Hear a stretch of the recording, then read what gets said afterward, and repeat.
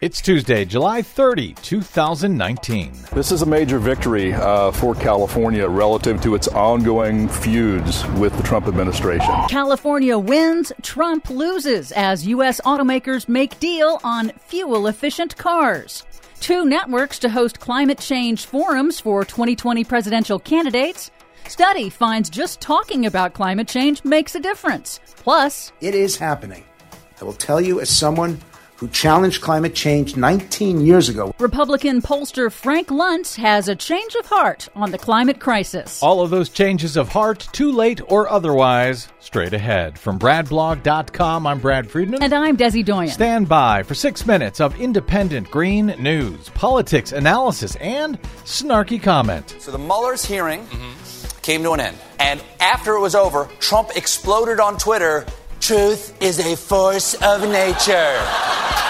Yes. So is global warming, and you denied them both. Now, this is your Green News Report.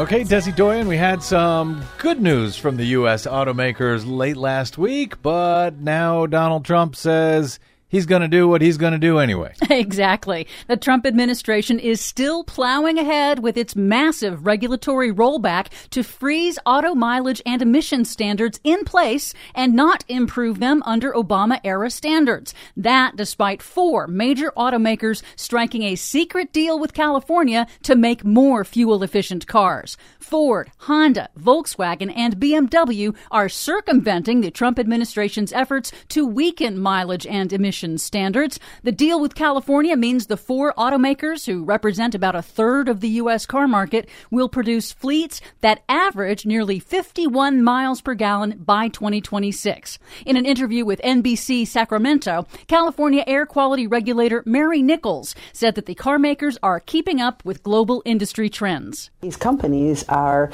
already looking towards putting in more efficient vehicles. They're all working on more electric models. Now, despite the rest of the world car market moving away from gas-powered cars to electric vehicles, the Trump administration says that it still plans to roll back those improvements in mileage and emission standards. The administration also still intends to try to revoke California's long-standing authority to set its own mileage and pollution rules under the Clean Air Act. So the automakers are happy with the higher fuel efficiency standards. California, and frankly, Americans are happy to have more fuel-efficient cars. Only the Trump administration is against it. Who the hell is he working for? Oh, he's working on behalf of the oil industry, which requested the big rollback because they lose money whenever consumers buy less gas. Meanwhile, speaking about climate change makes a real difference, literally. A new study by Yale University has found that simply talking about climate change helps lead people to greater acceptance of climate science, that just discussing the issue with your friends and family leads them to learn more facts about the climate crisis, which in turn leads to greater understanding and concern about the issue. Well, then your friends and family must really be concerned about climate change, Des. Either that or they're sick of it. Well, yeah, and I've met some of the folks in your family. With that in mind, it's kind of a big deal that Frank Luntz, the Republican pollster whose advice helped Republicans turn climate change into a partisan battlefield and helped them effectively mislead the public to delay climate action for years, has had a change of heart after he was forced to evacuate from his Los Angeles home in a wildfire in 2017. Funny how having your life threatened suddenly makes you realize you were wrong about climate change. Yes. In a hearing of the Senate Special Committee on the Climate Crisis, hosted last week by Hawaii's Democratic Senator Brian Schatz, Luntz offered to help Democrats communicate about climate change consequences in a nonpartisan way to attract Republicans. It is happening.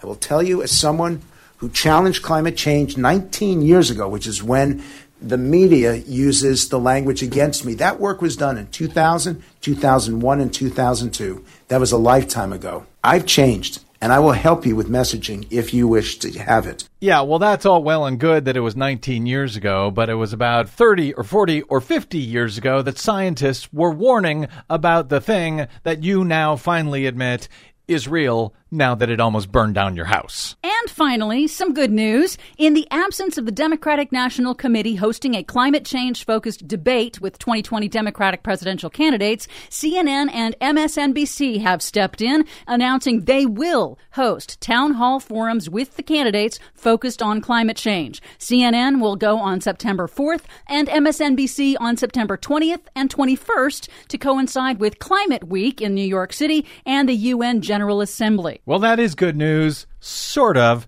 It would certainly get a lot more attention if it was done as an actual debate rather than one of these town hall forums that very few people tune in to watch. True. But we'll take what we can get. For much more on all of these stories and the ones we couldn't get to today, please check out our website at greennews.bradblog.com. I'm Brad Friedman. And I'm Desi Doyen. And this has been your Green News Report. Oh, the times they are a-changing.